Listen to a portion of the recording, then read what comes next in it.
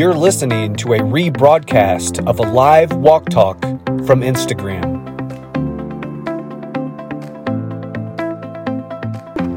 So let's go ahead and get to today's walk talk. And if you're catching this at a later time and you were in my live previously, thank you. Thanks for coming back to look for it. All of these are archived on my profile. So if you guys want to, good morning.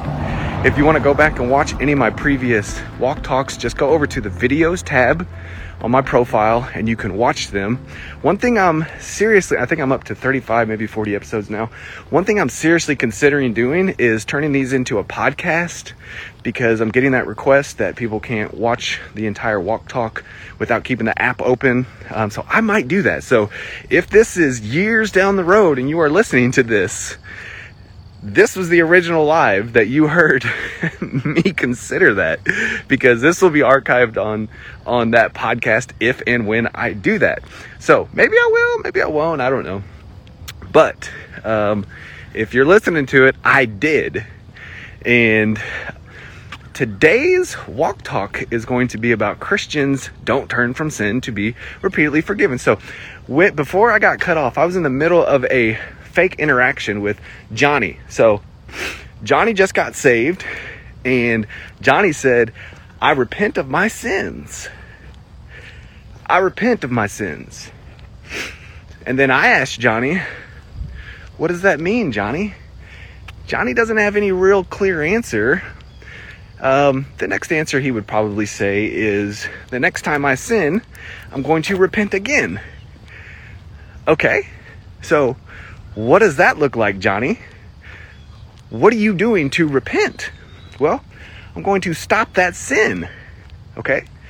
So every time you sin now, you're going to think, I repent?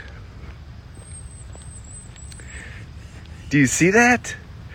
So you've gone from come to Jesus, be completely forgiven exactly as you are, to a works-based righteousness.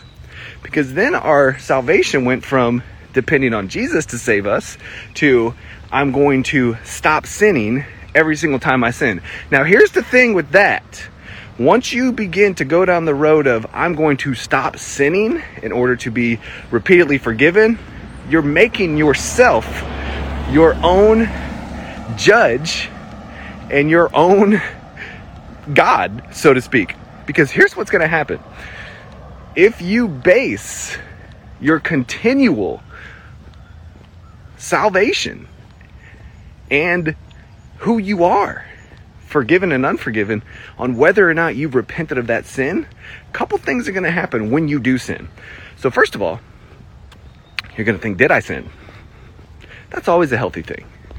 It's always a healthy thing when you sin to acknowledge it. But then you're going to think, was it that bad? Or did I do it because? Or that's not a sin. Do you see that?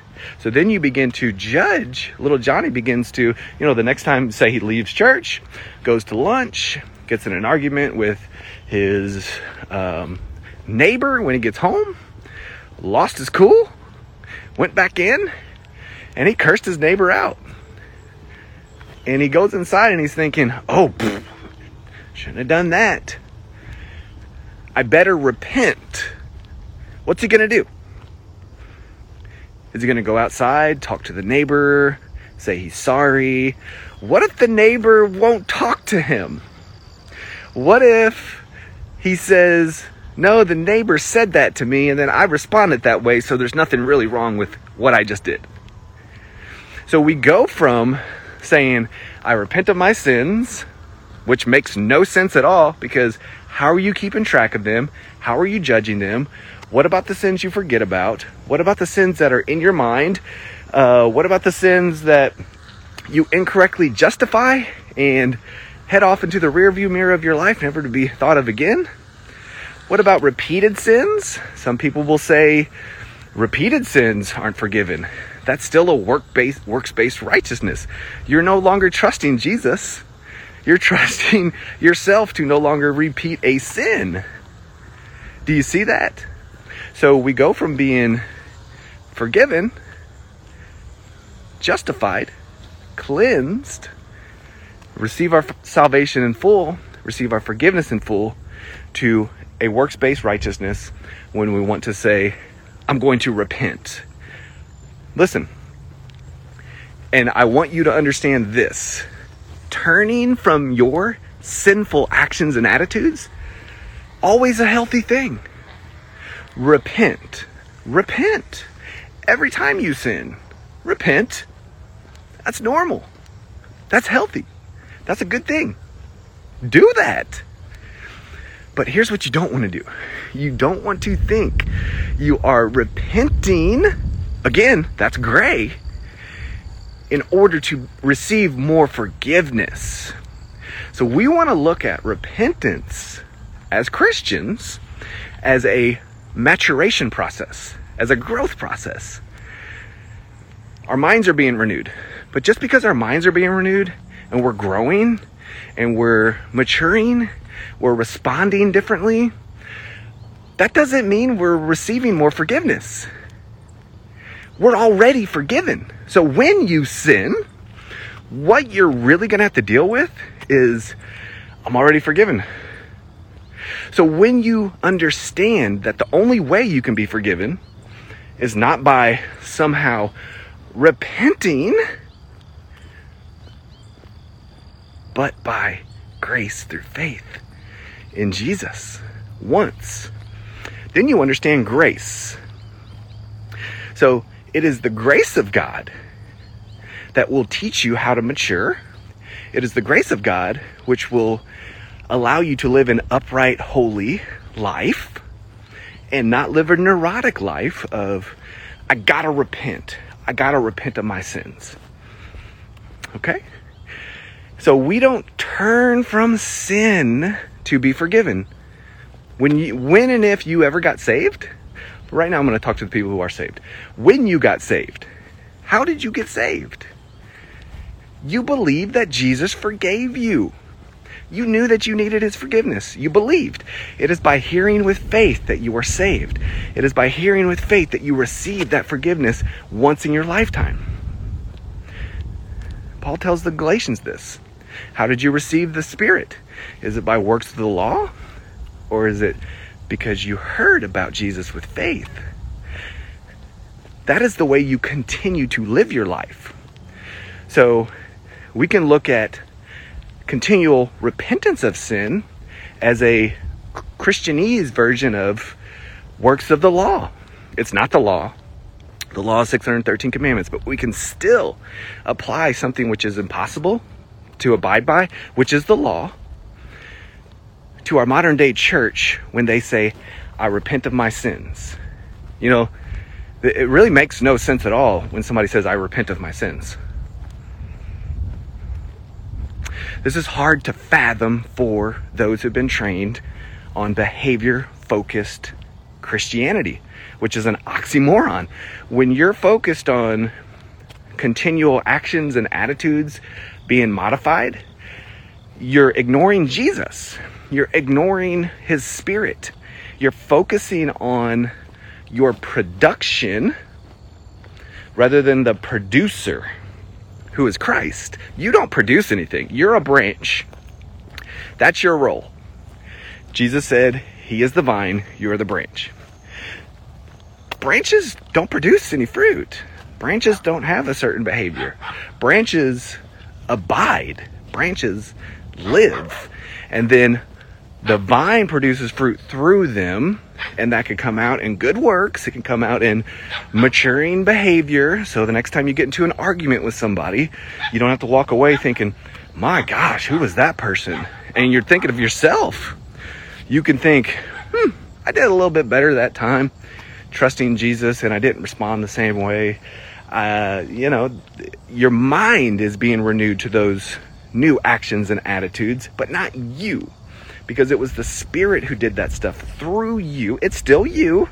It's you and Jesus together. Vine and a branch. It's a relationship. It's not all of him and none of you. It's both of you. but it's a relationship. It's a trusting. It's safe thoughts. When you know one thing you're never going to have to worry about for the rest of your life is your forgiveness, that doesn't cause more sinning. It causes less sinning. It causes you to appreciate who you are. It causes you to appreciate who forgave you. And if you really want to struggle with a particular sin, think that you're not forgiven. Because when you think you're not forgiven, you just put another sin on the pile. That's just a pile of sin. I'm just a dirty, rotten sinner. It's just what I do. I sin. There's another sin. I sin. Oh, I'm just a sinner. I'm a sinner saved by grace. You're not a sinner. That's what you were. You used to be a sinner. But you're holy now. You're righteous. You're blameless. You're a new creation. You're set apart. Supernaturally, you're seated in Christ in heaven. Supernaturally. It's supernatural. You're always in one of two places. You're either in Adam or in Jesus. We see this in Romans chapter 5. And Christians are in Christ. We've been taken out of the realm of sin, placed into the realm of the Spirit, which is Jesus. Romans 8.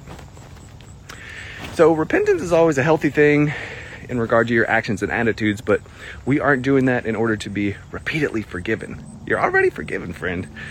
So when it comes down to it, at the end of the day, when you have a situation where you're thinking, whew, that was a rough one.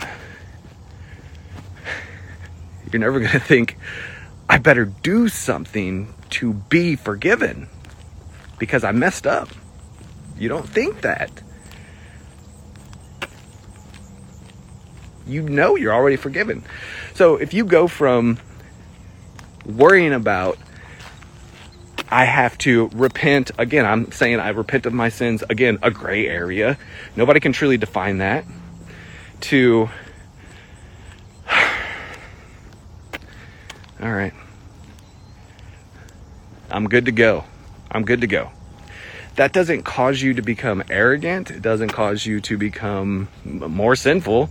It causes you to remember who you are. And it causes you to thrive even in difficult situations where you make repeated mistakes. So in Scripture, I want to touch on this because this is a big deal. In Scripture, there are two Greek words for repent. Metaneo, metanoia. Only one of those words can save you. The repentance of unbelief toward belief. That is the repentance that saves. So when you go from, I don't believe Jesus is the Son of God, I don't believe he's forgiven me, toward, I believe that. And I accept that because I need that. And some people will say that's easy believism. Even the demons believe and they shudder. Yeah, the demons believe, but they don't have a shot at believing for salvation. They have their theology correct. Satan knows who Jesus is. His demons know who Jesus is.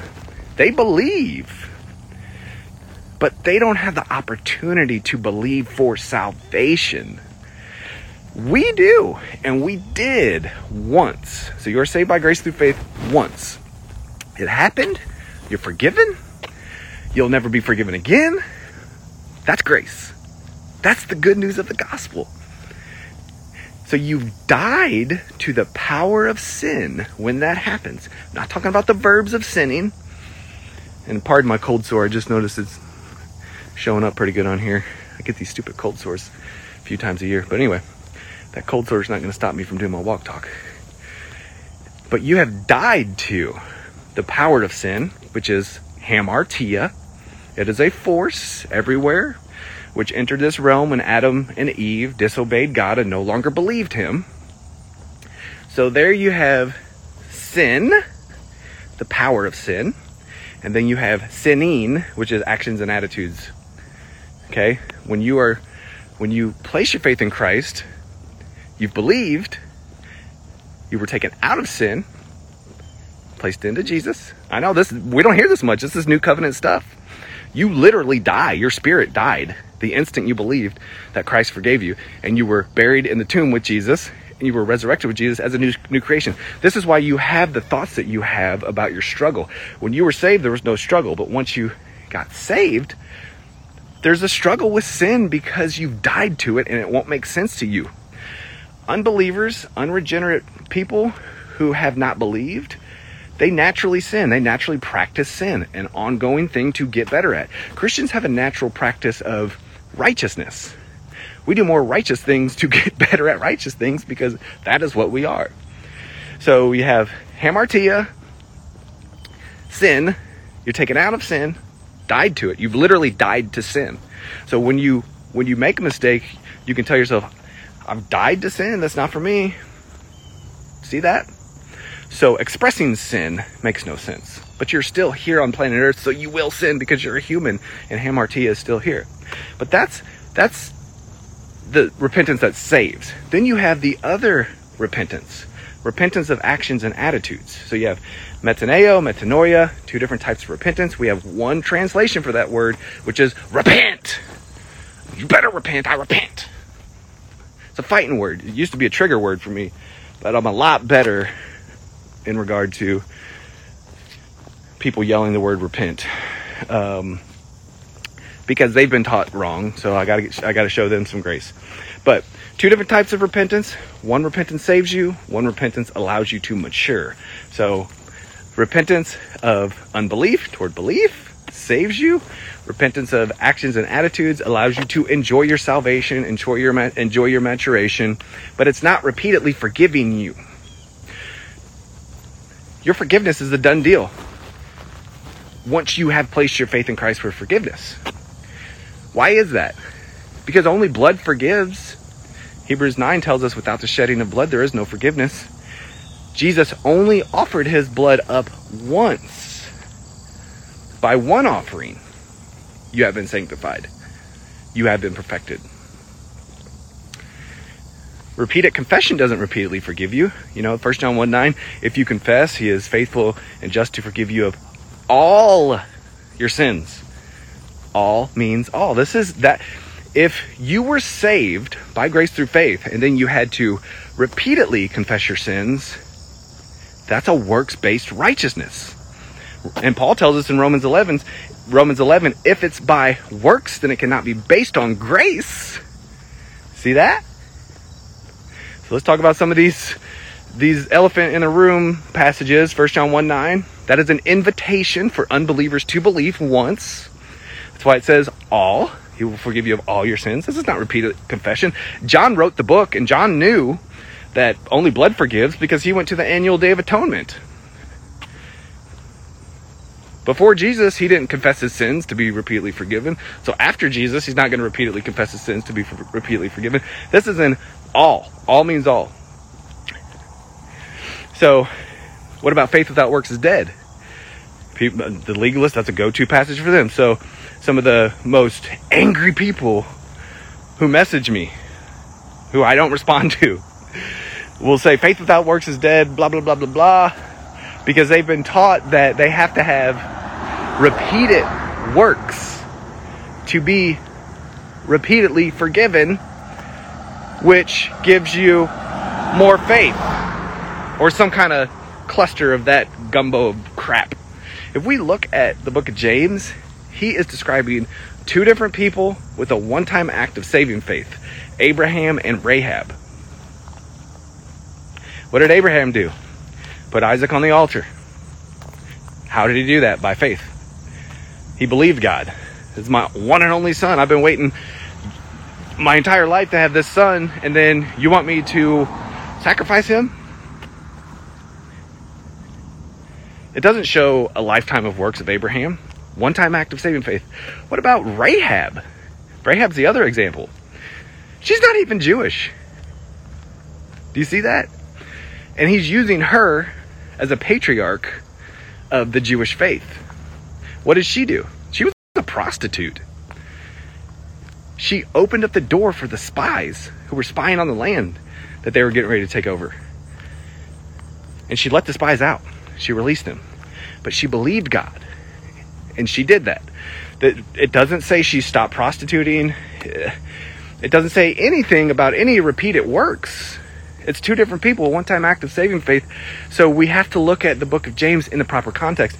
Another context of James is, and I have some very trusted colleagues who believe this, I'm not against this, James was written before he understood the gospel.